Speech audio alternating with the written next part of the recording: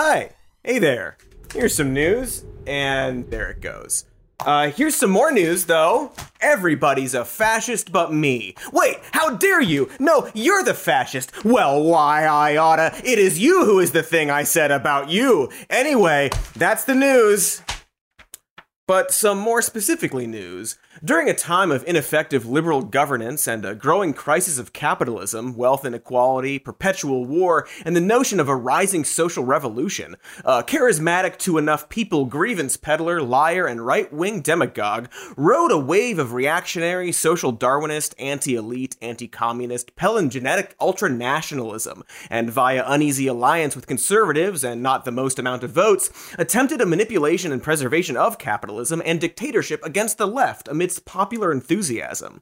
The strong man so-and-so used selective populism and newspeak to appeal to social frustration, anti-intellectualism, militarism, machismo, conspiracies, and a contempt for the weak. His enemies are weak and strong. He and his followers made an attempt to violently overthrow democracy.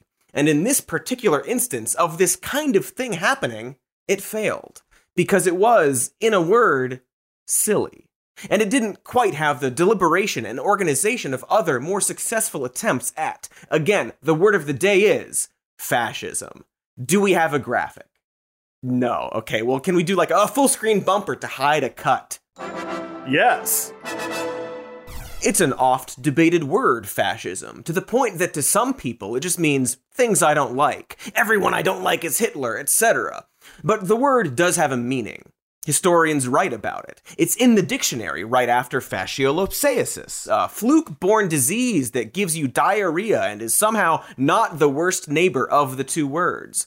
There isn't necessarily a consensus of what fascism is exactly, but there is quite a bit of overlap. You can't necessarily say part of the definition of fascism is being anti-trans, but you can point out that anti-trans sentiment seems to lead to fascist ideology and has a lot of fascist support, and that the first book burning by the Nazis was the destruction of research on transsexualism.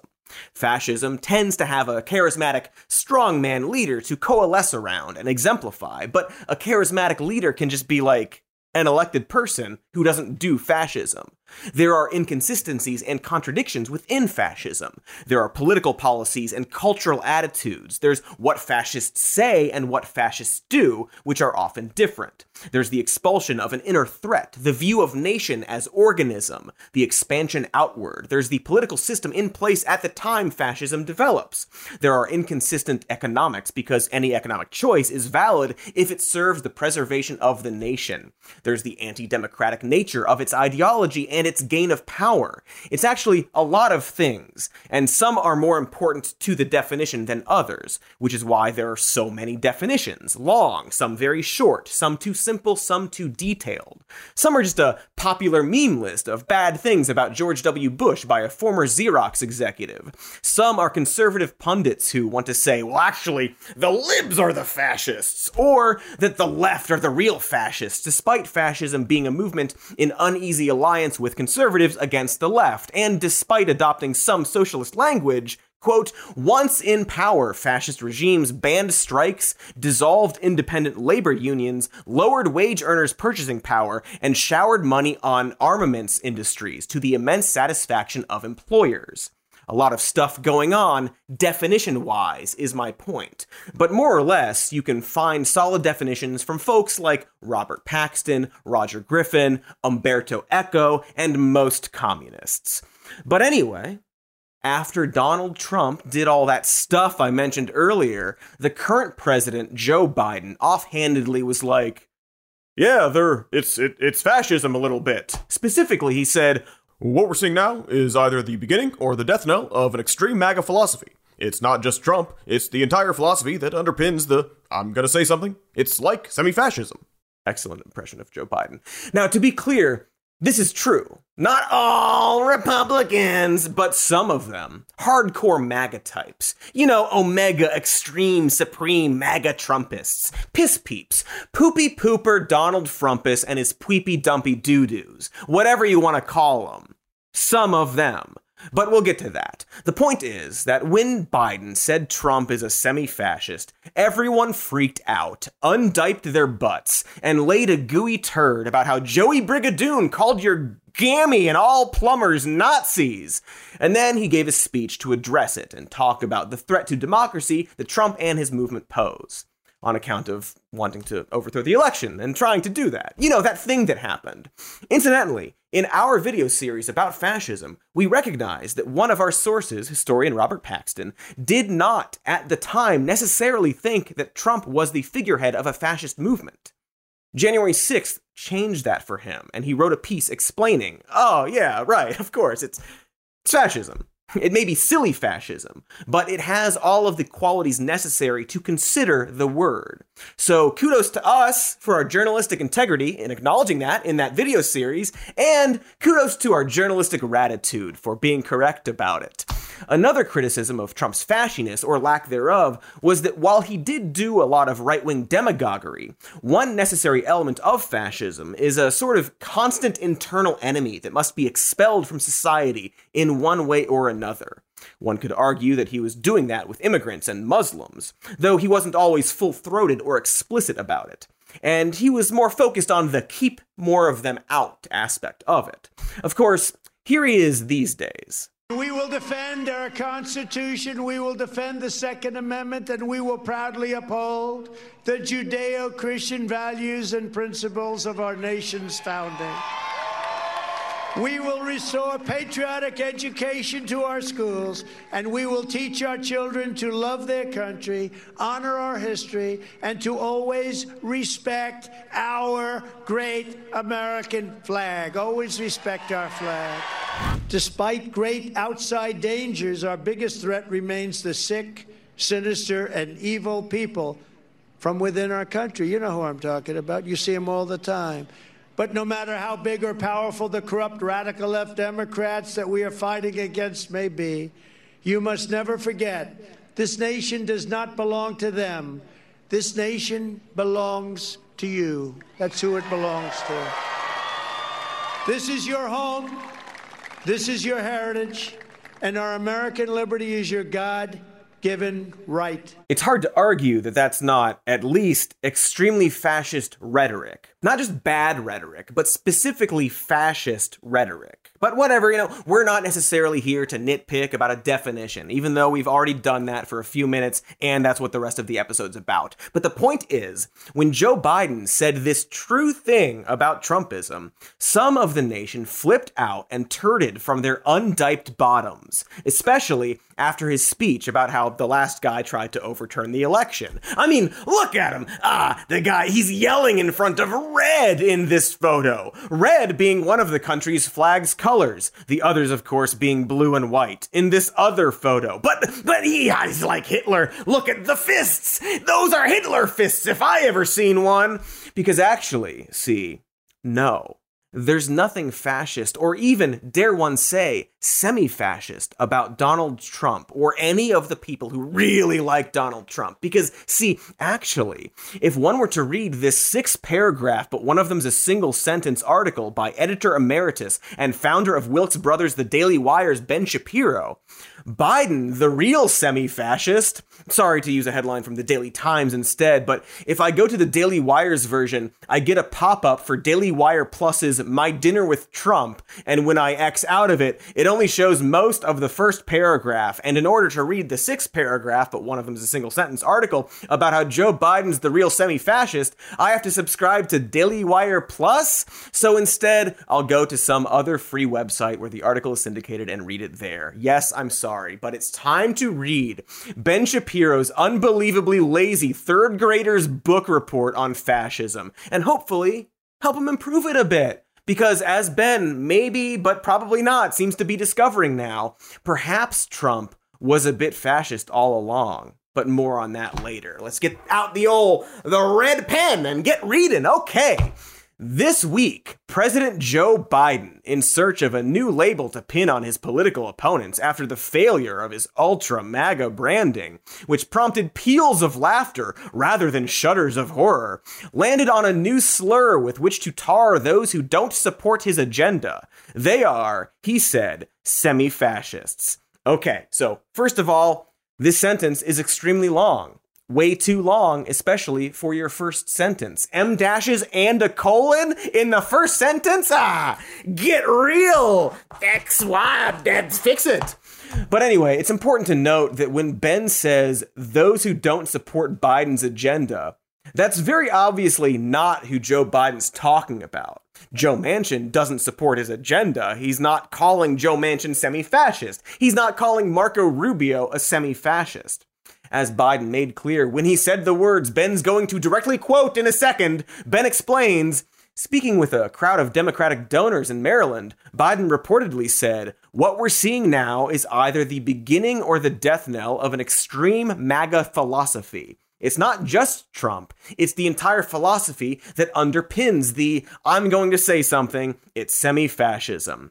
For your sake, I'm going to skip a paragraph where he pretends to feel personally slighted by Barack Obama on behalf of farmers or whatever, but would like to point out that during this one of the 6 paragraphs, but one of them is a single sentence, he describes it as Democrat politicians painting half of Americans as beneath contempt. And maybe half of Americans is doing quite a lot of work here, considering Biden specifies that he means Trump's hardcore base and about 1/3 of eligible Americans don't even vote. So maybe painting a small fraction of 1/3 of American adults would be a little more accurate. It's nitpicking, but this essay is half of Ben's grade, so it's still important. Let's get to the juicy, round meat. But that fascism smear is particularly galling coming from Biden the same week in which he announced, without any constitutional authority whatsoever, that he was erasing some $500 billion in student loan debts, the single largest executive action in American history. Single largest by what exactly? Amount of money? Does the Emancipation Proclamation not count as a large executive action? The Manhattan Project was funded through executive order. Is that big enough for you? Are all executive orders fascism? Was Trump's Muslim ban not fascism somehow? Student loan forgiveness, executive order, fascism. Muslim ban, no fascism? What about ones enacted because you're fulfilling a campaign promise after being democratically elected to do that thing? Does that count? And then when the court strikes down Biden's student loan forgiveness as unconstitutional, he's like, well, that's a bummer. I urge you to reconsider. Is that fascism? How are we picking and choosing here? I don't know. Maybe we'll figure it out in the text. Ben further complains, Biden justified that action on the basis of a non-existent COVID-19 emergency. Now, we're not going to get in the weeds about whether or not a COVID-19 emergency existed or was a valid emergency, and I'm sure it won't be relevant in a bit. But if you look at the statement announcing the plan, it very clearly is based on his campaign promise, the negative effects of massive debt and recovery from the pandemic, which objectively caused economic harm to the nation and globe. He has justified similar usurpations on similar grounds. He illegally tasked his Occupational Safety and Health Administration with forcing vaccines on some 80 million people on the basis of a public health emergency. It's weird that he puts public health emergency in quotes. I wonder if that will be relevant very soon. Also, it's weird that his claim is that the government was illegally forcing vaccines on millions of people. Because actually, in reality, if you didn't want to take the vaccine, you merely had to regularly test for COVID. No forced vax, no holding you down and jabbing you or firing you if you don't take it. Simply vaccine or a COVID test. This is fascism? Is offering a weekly COVID test alternative the same thing as forcing vaccines on some 80 million people, Ben? Is it? And is it even ideologically fascist to enact public safety measures to protect the most vulnerable people in society? You could maybe use the word authoritarian for some practices if you feel like they go too far, like take a COVID test, but authoritarianism isn't fascism, although fascism is authoritarian. In fact, a fascist viewpoint might be to simply let the weak die in order to save the nation and keep the economy going. Let the powerful survive. Let nature do its thing to keep the nation strong. And here's some more, in fact. Hitler opposed vaccination for conquered and imprisoned populations so they would die faster. Anyway, he, Biden, used his Centers for Disease Control and Prevention to try to propagate an eviction moratorium on the same basis. Propagate seems like the wrong word here. Perpetuate, maybe? In fairness, it's not like Ben is a professional writer, so it's an easy mistake. Because actually, Trump started the eviction moratorium. He did it. With an executive order. Oh well. He bragged in July that he will reshape the American economy on his own if Congress doesn't act in order to forestall a supposed climate change emergency. Once again, he put some kind of emergency in quotes. What the hell is that about? He continues, if we're talking about semi-fascism, this stuff qualifies. That was the one sentence paragraph, by the way. Okay, so, counterpoint. No, it doesn't. Right? Or maybe it does. He's not really done any work on explaining what fascism even is to him. Big red pen on that one so far, in terms of clarity. He seems to think it's just a president using executive orders or exercising executive power. And he named a couple things that Trump did too, or first. So, is Trump actually semi-fascist then? To Ben? Are some emergencies more worthy of semi-fascism than others? Originally, some of that might have been justified by an actual emergency, but when the emergency went away, the powers didn't. Joe Biden is the next step in the semi-fascist progression of American government. Wait a second. There's a video version of this third grade book report with extra stuff, and the video is titled, Joe Biden Just Called You a Semi-Fascist, thus further demonstrating how Ben is incapable of framing anything honestly, considering that Biden is very clearly referring to Trump specifically and a small percentage of Trump supporters generally. Also, double wait a second. So sometimes dictatorial authoritarian actions are justified if there is a, quote, actual emergency. Whose definition of emergency? Is it Ben's? Should the president check with Ben specifically before he does every executive order? Is that a good system? I wonder what stuff he was even talking about. Let's check. Federal and state governments locking Americans in their homes for up to 2 years. Oh, cool. Another thing that Donald Trump, a non-semi-fascist, did actually. And then Joe Biden, a semi-fascist, didn't do and consistently vocally said he wouldn't do. Also, 2 years? What realm do you live in? Locking people in their homes? Excuse me? They were federal guidelines recommending people stay home, not lockdowns. Ben, if you're seeing people locked in their homes, you might want to call someone about that. I don't think that's normal. Okay, so I'm actually struggling to determine what Ben even thinks this word means. He's only got a couple paragraphs left. Hopefully, he fucking gets to it. He writes, the history of fascism, after all, does not begin with a dictator simply marching into a nation's capital and seizing total power. This is true. Good job to Ben on this one sentence. You get a sticker. Fascism, more frequently begins with the destruction of the legislative branch at the hands of centralization of executive power. Adolf Hitler didn't just declare himself dictator. Dictatorial power preceded him in the chancellor's office by several years, dating back to Heinrich Brüning, invoking emergency powers under Article 48 of the Weimar Constitution in 1930. Benito Mussolini came to power under constitutional means in 1922 and didn't consolidate his rule until 1925. Fascism, in other words, is a gradual process, and that process starts with executive branch actors accreting authority they were never given. What he means to be saying is that fascism taking hold can be a gradual process, but the mechanisms and processes by which fascism takes power are not themselves the definition of fascism. Right? Like if people vote for representatives to give a president more power and those representatives vote to give a president more power, are those representatives fascists? Maybe, but definitely Probably not. Would Ben call the authorization for use of military force of 2001 fascist? I probably would, but he wouldn't. Would he call Barbara Lee, who voted against it, a brave anti-fascist? No. No, he wouldn't.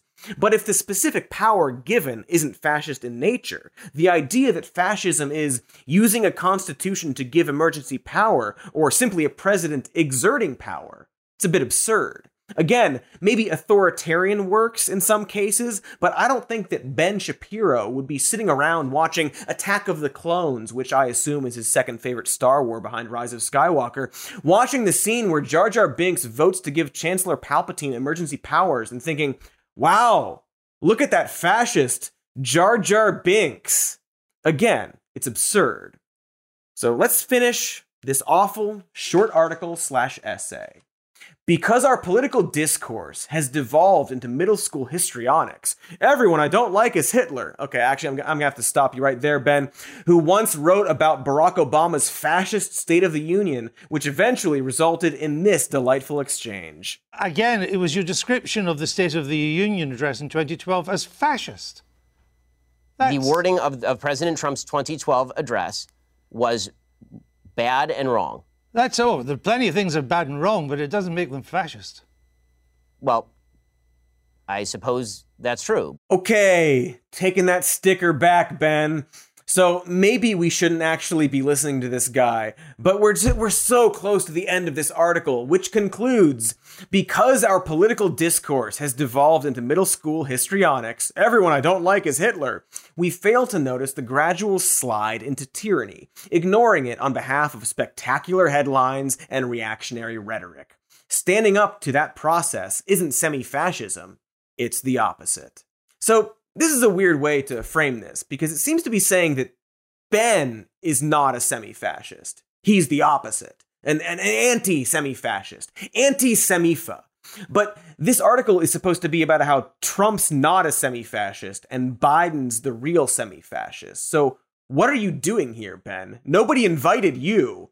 Do you think that Trump and MAGA are standing up to the expansion of executive power? The guy who said, "I alone can fix it," and the people who literally stormed the Capitol to overturn the election for their God King.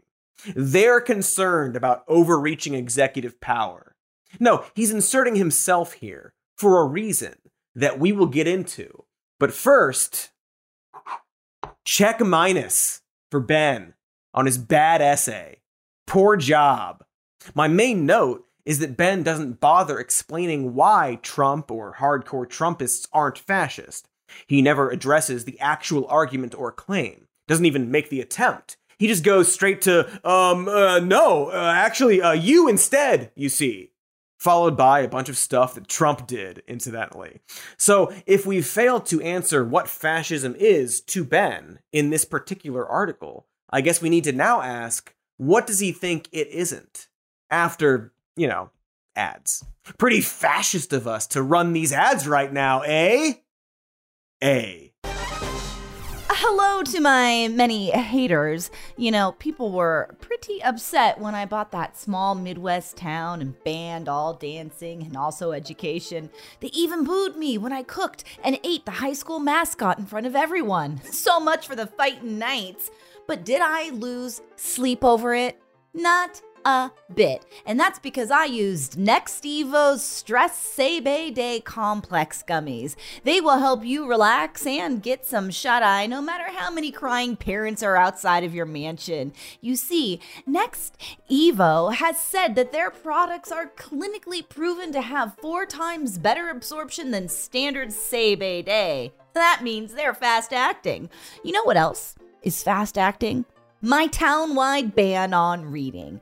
Real fast. Next Evo's Smart Sorb technology delivers Say-Bay Day to your system in as little as 10 minutes. Their Say-Bay Day complex gummies feature ashwagandha, which according to Next Evo is clinically proven to reduce stress by 70%. It's just a nice way to relax if you have a lot on your plate. For example, all the leftover mascot I have in my freezer right now. Lots of foam and meat. It's kind of hard to consume, honestly. Anywho, get smarter, say Bayday, from Next Evo Naturals and get up to 25% off subscription orders of $40 or more at nextevo.com/podcast. Promo code more news. That's nextevo.com/podcast. Promo code more news. Hi, we're back, and we just finished grading a 12-year-old's book report on fascism and have so far determined that Trump isn't a semi-fascist because of reasons so far unexplained. Biden is, though, because of things like the eviction moratorium and COVID lockdowns, which Trump did. So we're a little confused about what is and isn't fascism. Luckily, Ben's terrible writing knows no limits, and we have another article from him. The fascists aren't fascists, they're threats to the left, which doesn't like competition. Of course, one could be a fascist and a threat to the left. In fact, it's a pretty common thing for fascists to be direct threats to the left. It's part of their whole thing. But maybe Ben is smart and reasonable about this in this one. Time to get out the old red pen and hopefully not have to use it. This week, Italy prepared to welcome a new prime minister, 45-year-old Giorgia Meloni, leader of the right-wing Brothers of Italy party since 2014. Meloni is a populist conservative on issues ranging from marriage to immigration. She is a nationalist by philosophy and combatively passionate by temperament. So right off the bat, Shapiro seems to be describing an aggressive nationalist who is a populist conservative regarding marriage and immigration and other topics. He mentions her party, Brothers of Italy, which is a right-wing offshoot of the literal neo-fascist party, the Italian Social Movement. He does not mention the party's history, so I guess we won't get into that and won't circle back to it soon. A clip of a speech Meloni gave at the World Congress of Families in 2019 has now gone viral with American conservatives. She explained, why is the family an enemy? Why is the family so frightening? There is a single answer to all of these questions. Because it defines us. Because it is our identity. Because everything that defines us is now an enemy for those who would like us to no longer have an identity and to simply be perfect consumer slaves. And so they attack national identity. They attack religious identity. They attack gender identity. They attack family identity. We will defend God, country, and family. Now, I'm not going to parse through this whole quote, actually, partly because if you hear it, you hear it. And if you don't, you won't. Also, it's boring and incoherent. An anti-identity politics woman is lamenting her people's lack of identity, claiming there is an attack on family when nobody wants to destroy the family, and in fact, if anything, they want to expand the family. And in fact, in Biden's semi-fascist statement about student loan forgiveness, he literally says he wants to make the student loan system more manageable for working families. So whatever, fear-mongering, God, country, family, etc., whatever. This speech, according to much of the media, represented an indicator of incipient fascism in the land of Benito Mussolini. Never mind that former Italian Prime Minister Matteo Renzi scoffed at such a notion, calling the risk of fascism absolutely fake news. Appeal to authority, not an argument. Kabam! You just got faxed and logicked. The Intercept promptly called Meloni the latest fascist womanhood icon. Ishan Tharoor of the Washington Post railed that she's set to be her country's most ultra-nationalist premier since fascist dictator Benito Mussolini. Seems true so far. The Brothers of Italy unquestionably has a history founded in neo-fascism, has ties to the far right, has had members praise Mussolini. One of them is literally a Mussolini. They're explicitly pro-natalist and want to boost the birth rate among Italians to stop ethnic substitution. They wax nostalgic about fascism and fascist memorabilia and more. You don't have to be out there saying, we're fascist, to hear similarities and at least raise an eyebrow. Or the other one. Whichever one. But according to Shapiro, this is absurd, to the point that he still doesn't define the word fascism, and doesn't even attempt to explain why she shares no link to the word. He merely scoffs at the idea that people are saying this. Then, Meloni is merely the latest recipient of such treatment internationally. In Sweden, the new government, supported by the right-wing Sweden Democrats, is already being touted as proto-fascist thanks to the origins of the SD. Before we move on, just Too many commas, man. I know you're still learning, but it easily could have been, in Sweden, 1 comma. The new government is supported by the right-wing Sweden Democrats and already being touted as proto-fascist thanks to the origins of the SD. Much cleaner, just a little red pen for you. I notice you also don't elaborate beyond the phrase, thanks to the origins of the SD. So I guess you could explain to readers what that is for context, to help them. Otherwise, it seems like you're just breezing past something that might be informative.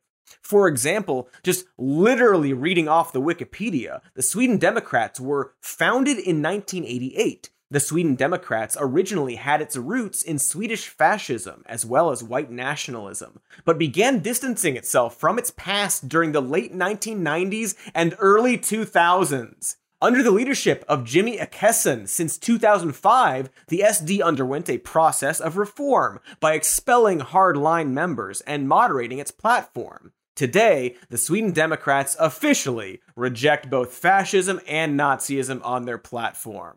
So that's good that they're doing that, but, maybe they're being touted as proto-fascist because they were explicitly fascist 17 years ago. Literally the year Batman Begins came out. Or if you prefer, Blood Rain. One or the other. The guys who always talk about how the Democrats are the party of slavery and Lincoln was a Republican and the Southern strategy doesn't exist. You're going with the idea that it's absurd to call a party fascist when they started moderating their admittedly fascist platform 17 years ago. Though to be fair, maybe Ben's upset at the term proto. After all, they're not really proto-fascist. They're, by definition, post-fascist. So, maybe they kept some of the flavor, is all people are probably saying. Anyway, I'm unconvinced so far. But back to the article. In Hungary, Prime Minister Viktor Orban has been treated as a knockoff of Vladimir Putin, despite the fact that he won his last election with a bare majority of 52.52% of the vote, increasing his vote share from 47.89% in 2018 and 44.87% in 2014. Okay, first of all, we just did a whole video about Orban. Check it out with the clickies. It's all about how, we didn't know it at the time, but it's apparently all about how Ben is very wrong about this. But also, I don't actually know what the point is here about the vote share. He only won with a bare majority, whereas Putin regularly wins by a greater margin because he's a dictator. But also, the Nazi party never even won a majority vote. Is he just saying that only kind of winning an election means you can't be a fascist? This is seemingly a nonsensical thing to say. Also, if he's saying that Orban isn't a Putin knockoff because he won with 52.52% of the vote, does he care that in 2000, Putin won with a bare majority of about 53% of the vote? Is that about 0.48% the now a dictator range? What is his point about the percentage is my point. Also, Orban has described his desired governance as illiberal democracy and has, of course, praised Putin. So, I don't know, maybe the comparison is apt. I'm just going to actually cross out that Orban sentence in this bad essay. Polish Deputy Prime Minister Jarosław Kaczynski, leader of the Law and Justice Party, has been treated similarly. Okay, so there's actually no argument even offered here as to why this guy isn't a fascist or illiberal or anti-democratic or whatever. So I'm just going to assume it's going to be extremely easy to, okay, yeah, it's right here. So at one point, opposition members called for an EU investigation into the new Polish government's actions, and Kaczynski accused them of being Poles of the worst sort and having traitorous genes. So, not great. A little fascist. But also, the Law and Justice Party that Ben refers to here, along with Kaczynski, have long discussed how since 1989, Poland's institutions and culture have been overrun by post-communist elites who must be purged because all of Poland's social and economic woes stem from that. Law and Justice also claims to be the only legitimate representative of the people's interests, on the basis that they are the only ones fighting this so-called system and the constitutional order that they argue preserves its dominance. Kaczynski has long criticized what he describes as legal impossibilism, the notion that it is impossible for a democratically elected Polish government to fulfill the nation's will because of the checks and balances imposed on it by the Polish constitution. Indeed, their 2010 draft of a new constitution not only eroded the principle of checks and balances by concentrating power in the hands of the president, but also eliminated the current constitution's protections against discrimination, Article 32, and supporting freedom of the press, Article 14, among other things. Considering everything we've read from Ben about how Biden is the real semi-fascist for doing executive orders, do we even have to wonder what he would say about Biden if Joe said that our institutions were infected by his political enemies and that he alone represents the will of the people, that he can't do anything to fulfill that will because of the Constitution, and then proposed a new Constitution that gave him more power? No, we don't. Anyway, poor Law and Justice Party being called fascist like that. Ben continues in regards to all these very pro-democracy, nice leaders being smeared as fascist. So have Brazilian President Jair Bolsonaro, currently trailing in the polls to socialistic former President Luiz Inácio Lula da Silva, and former and probable future Israeli Prime Minister Benjamin Netanyahu. And since Ben doesn't bother explaining why they're not semi-fascist, I guess we won't bother explaining why they are.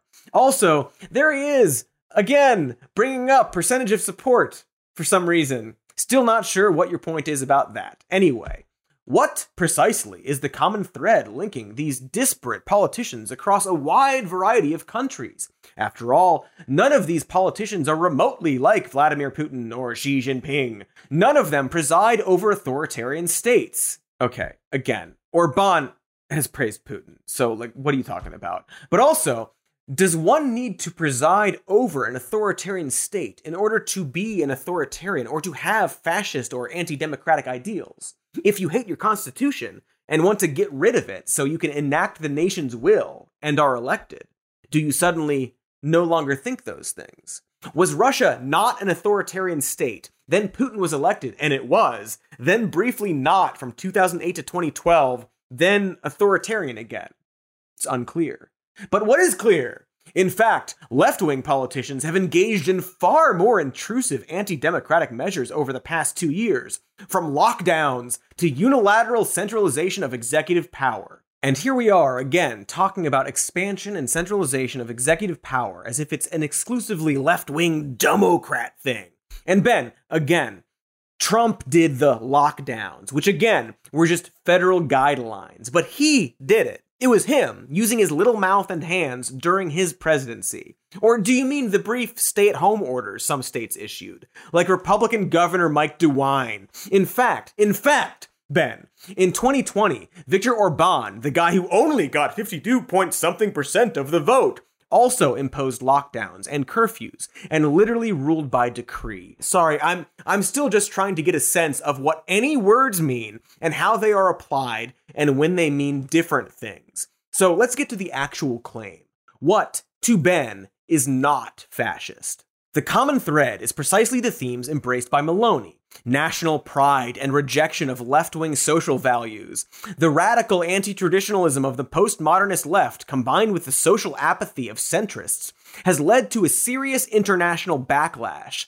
That backlash takes the form of a resurgent recognition that basic roles within societies must be protected, and that failure to do so is tantamount to national suicide. So, what he's describing is nationalist, aggressive protection and promotion of natural or basic hierarchies that are under attack because of a rising left and weak centrist governance, a necessary backlash in order to save the nation, an organism apparently, from suicide. Paxton might have described some of this as fascist contempt for the soft, complacent, compromising center was absolute, though fascist parties actively seeking power would need to make common cause with centrist elites against their common enemies on the left. Ben truly exemplifies the conservative collaborators in Paxton's assessment of the conditions leading to the rise of fascism. A deadlock of constitutional government, produced in part by the polarization that the fascists abetted. Conservative leaders who felt threatened by the loss of their capacity to keep the population under control at a moment of massive popular mobilization. An advancing left, and conservative leaders who refused to work with that left and who felt unable to continue to govern against the left without further reinforcement. But I digress. Ben continues. And it is precisely that backlash that many in the media find so disquieting. To them, traditional roles are themselves fascist institutions. Those who promote such roles suggest that human happiness can't be found in atomistic individualism, supplemented by collective social welfare schemes, or as Paxton might write, fascist scorn for slack bourgeois individualism. And so true freedom requires that those like Maloney be fought. Unfortunately for the left, anti-traditionalism is the privilege of the frivolous. And after the failure of totalitarian COVID-19 policy, Trump's or Bond's, who can say? The collapse of green utopianism and the decay of societal solidarity. Frivolity is no longer the order of the day, which means that Maloney and those who agree with her are only the beginning. Only the beginning. Little warning to everyone. Very fun. Just gonna put a little scared face in red pen next to a very poor grade on this poorly argued little book report. It seems like maybe Ben doesn't know what he wants to say. It's more about his feelings. He gives examples of what he thinks is semi-fascist, but those apply to many of the people he vehemently claims aren't even close to fascist. He gives examples of what he thinks isn't fascism, but he uses the words historians use to describe fascism. So what's going on here? Why can't Ben define this word or consistently apply it? Well, there's a reason. But first, we need to go back to when he actually did attempt to actually define it. Let's define a few terms. First of all, fascist intellectual thuggery. Let's start with fascism. What exactly is fascism? Well, this is a term that gets thrown around a lot by people who have never read a book. Which books, Ben? Okay, so we can now finally get to what he claims is the definition. But first, a second ad for a few seconds. 'Tis the season to be ball clean, fra la la la la la Santa's balls. It's the holidays, you know? Lots of travel, decorations, runways being de-iced. After all, you gotta have that pavement smooth and clean if you want to take off. What I mean is, you should really trim your penis and testicle area before you get on a plane. It helps with wind resistance, probably. That's why there's Manscaped and their Platinum Package 4.0. It's the perfect gift for whoever you know that you suspect might have untrimmed genital hair. They got everything for the lower ball region shaving-wise. For example, their Lawnmower 4.0, an electric razor with advanced skin-safe technology, so you don't slice your sack open. But it's not all testicle shaving devices over at Manscaped. They also offer a full kit for nail care, nose hair trimmers, shampoos, and body washes. Basically, anything to spiff up the area around your balls as well. You start with the balls and work out, of course. And there's the new Preserve Cologne that brings a light, breezy, woodsy feel to your testicles. Make your taint smell like the Pacific Northwest. Check it out. Save 20% off plus free shipping by going to manscaped.com/somenews. That's right, 20% off and free shipping by going to manscaped.com/somenews. Manscaped, for a perfect gift that will be the holidays' biggest hit. For your balls, mainly.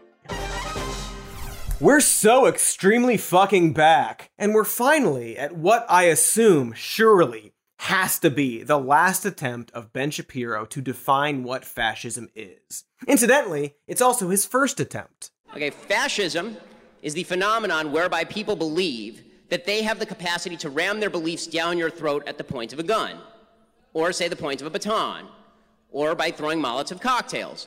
That's what fascism truly is. Fascism is even more of a tactic than it is an ideology. It's sort of vague in terms of ideology. But I've been spending my entire career standing up against fascism and the idea of an overreaching government that uses the power of the gun in order to compel people to do what they want.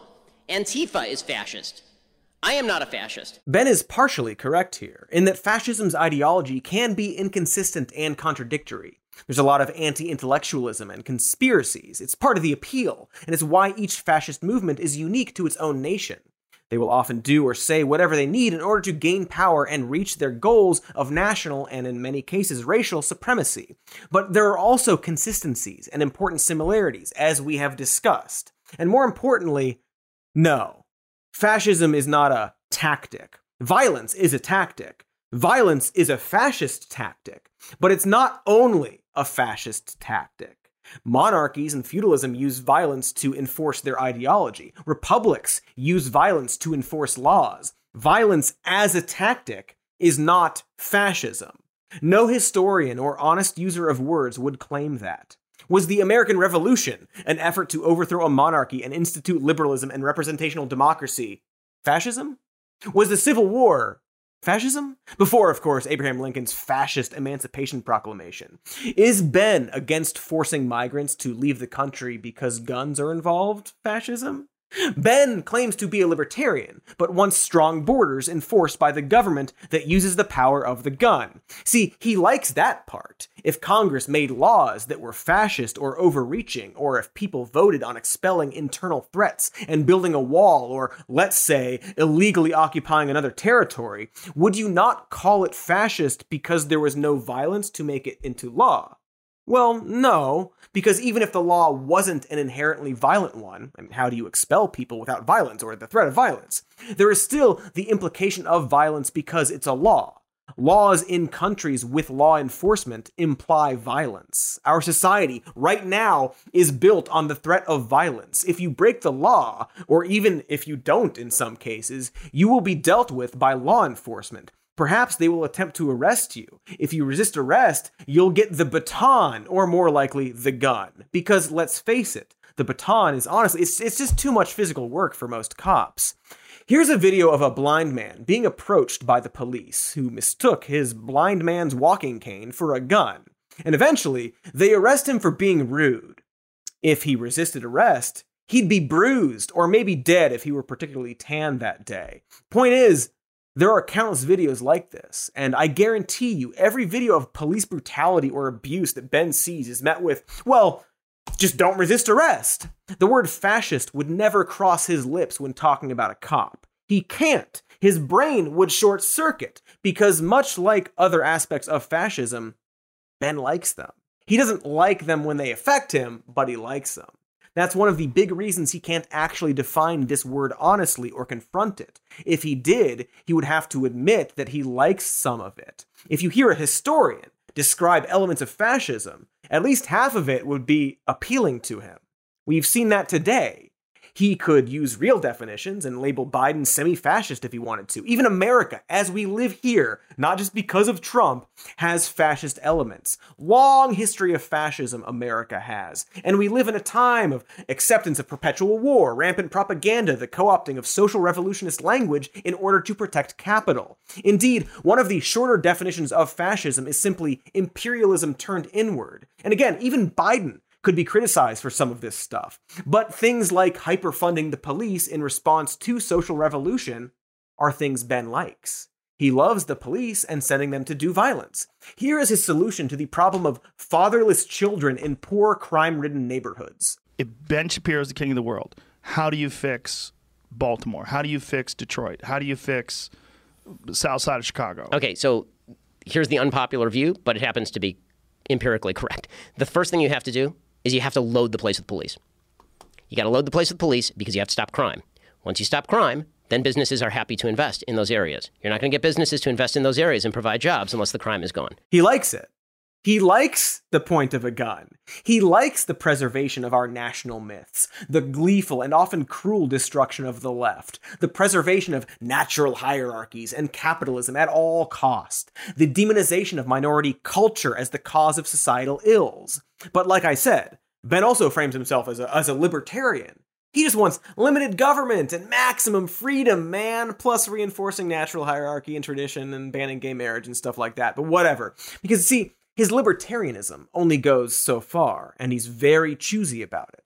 Here is a fantastic clip that Ben is not in, from a libertarian debate back in 2016, arguing over whether the government should require driver's licenses. Should someone have to have a government-issued license to drive a car? Hell no. What's next? Requiring a license to make toast in your own damn toaster? The license to drive? You know, I'd like to see some competency exhibited by people before they drive. Boo! Competency! Now, I don't think Ben would pretend to be the toaster guy, and it's safe to say that he thinks people should have driver's licenses. But what if someone doesn't believe that? What if they believe they should be able to just get in a car and drive faster than the speed limit? So they get in a car without a license and are caught for speeding. In talking to the police, they simply peel off because they believe they don't need a license or to listen to some cop. Now, there's a chase. The cops use their cute little maneuvers to stop the car. The person is apprehended. They resist. They get the fucking shit beat out of them. Maybe shot, because again, beatings take energy. So I guess my point is, that definition of Ben's, while also inconsistent with other definitions he's given because he just sort of says whatever's convenient at the time, is bad. It's a bad, wrong definition that no historian would agree with. Violence is a tactic. It is a fascist tactic, but it isn't fascism. In fact, fascist violence was quite publicly happening in the streets against communists. One of their tactics was provoking violence and then using it for propaganda. CC Andy no. But it's not only his fondness for fascist elements that causes Ben to be unable to properly label it. Perhaps most importantly, he can't properly label fascism because he knows. A lot of it's driven by this kind of nationalism without ideological roots, without kind of constitutionally philosophical roots. It's a nationalism that's almost reactionary to the perception that President Obama doesn't like the country very much or wants to weaken the country, and here comes Trump and he says, I'm going to make the country strong and great again, and people sort of resonate to that. And then finally, I think that it's a reaction to, there's sort of the anti-establishment, there's the pro-America sentiment, and then finally there's the sort of anti-elite movement that Trump tries to represent. See, I lied earlier. His fascism is a synonym for violence definition wasn't his first attempt. This moment from late 2016 features Ben lamenting the rise of Trump. He identifies one of the main elements that drove his rise, and not in so many words, he loosely defines the beginnings of a fascist movement. It's not perfect, it's not great, but it's better than anything he has tried since. It's an honest attempt. He saw it back then. He saw what Steve Bannon was doing, who incidentally is really into Viktor Orban these days. What's that about, Ben? He tried to cover for his friends like Milo back in the day, but it was always there. He knew. But then Trump won, and he bit his tongue. And now he's seeing it more and more again. From his employee Candace, if Hitler just wanted to make Germany great and have things run, well, okay, fine. The problem is he had dreams outside of Germany, Owens, to her good friend Kanye, too much anti-Semitic garbage to fit here west. Ben has been very outspoken about Kanye's anti-Semitism, going so far as to use the word Nazi. Incidentally, here is Ben like a month ago talking about West's rhetoric right before he finally went full Nazi. I really don't care about people's response to that. I perform for an audience of one, and that's God. Wow. I mean, frankly, it sounds fantastic. Frankly, Kanye sounds much more sane than virtually everybody else in public life. See, Ben kind of seems to love everything Nazis say up until they threaten him. All of West's rhetoric was gobbled up. His Christian nationalism, his White Lives Matter trolling, all of it. But then he went DEFCON 3 on the Jews. And much like everything Ben deals with, he will 100% not reflect on what this means, on where he might actually be sitting, on what side he's on now. Because incidentally, that clip was in response to Kanye's appearance on Tucker Carlson, who framed his interview with Ye as a sort of proof that everything was fine, and Ye is reasonable, and makes perfect sense, and is fine and good. Tucker also cut several clips from that Kanye is great interview that featured explicit anti-Semitism. So, I don't know. This Tucker guy, doesn't quite seem like he's on the up and up, is what I'm saying. Ben, maybe think about that. Anyway, Kanye is now running for president with the help of, it's Ben's old friend Milo, and literal neo-Nazi and Trump fan Nick Fuentes. Fuentes has even harassed specifically Ben Shapiro in public while he was with his kids and wife. Here is Fuentes speaking after the GOP got pantsed in the midterms, despite claims of a coming red wave. Abortion's popular, sodomy's popular, being gay is popular, being a feminist is popular, sex out of wedlock is popular, contraceptives it's all popular. That's not to say it's good, that's not to say I like that. Popular means the people support it, which they do. And it sucks, and it is what it is, but that's why we need dictatorship. That's unironically why we need to get rid of all that. We need to take control of the media or take control of the government and force the people to believe what we believe, or force them to play by our rules and reshape the society. Unsurprising from an obvious Nazi, of course, but here is tragically corny youth meme lord outreach director, fire plagiarist, and Trump sycophant Benny Johnson on the night of the midterms. What the Republican electorate wants is a strong executive who utilizes and wields power over his enemies and then destroys his enemies and makes them grovel, makes molten salty tears flow from their faces. So he doesn't have the votes, but wants the minority party to have, in so many words, a dictator to crush his enemies. Would Ben call this fascism? Probably not, because they're on his side. Incidentally, at Benny Johnson's side is Charlie Kirk, a claimed freedom-loving libertarian and Republican operative from Turning Point USA. And more importantly, Jack Posobiec, a fucking neo-Nazi. He has many ties to neo-Nazis over the years, has a bunch of now-deleted coded Hitler 1488 tweets, and has a documented and at one point public affinity for Richard Spencer, a literal Nazi. But again, this will not give Ben pause. He will not think, whoa, wait. Why am I suddenly surrounded by Nazis? Why am I employing a Nazi sympathizer? There's no way to tell.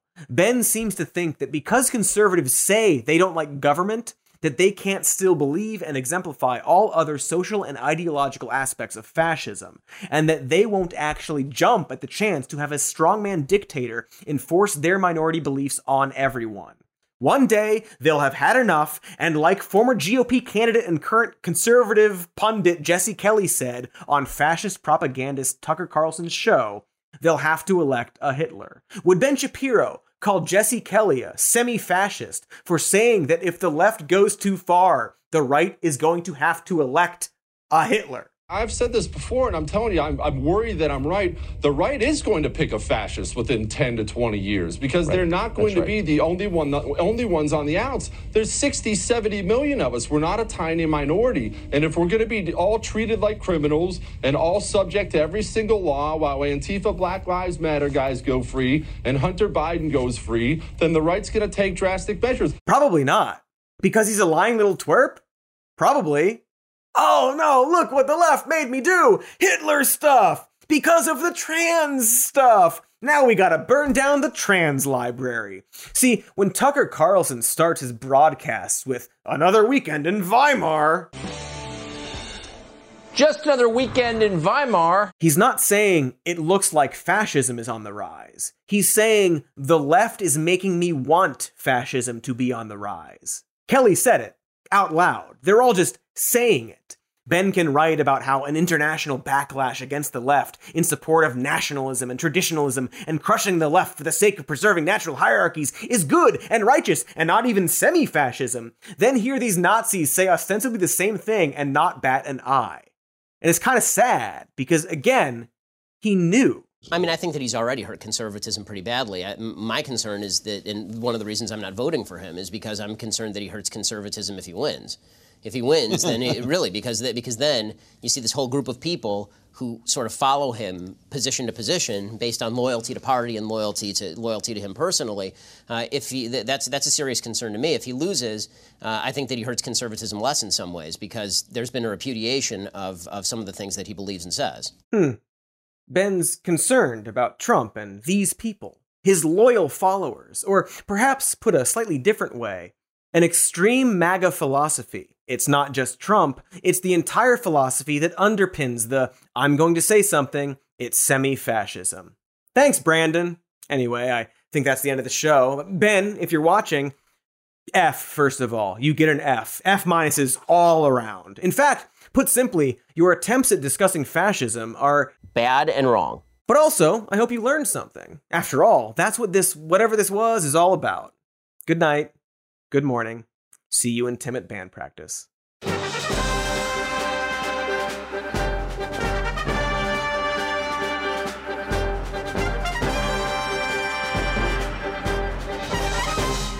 We're called Cody and the fucking assholes who are out of the band. What the fudge? The video's over. Oh, I better like it and then subscribe to the channel that it's on. That's you now. Thanks for watching. We've got patreon.com/somemorenews with early access, no ads in those. You can check out our podcast called Even More News, and this show as a podcast is called Some More News, where all your podcasts are. And we got merch. at a merch store with, the puppets on it. Other stuff too. You know what else? Because I don't.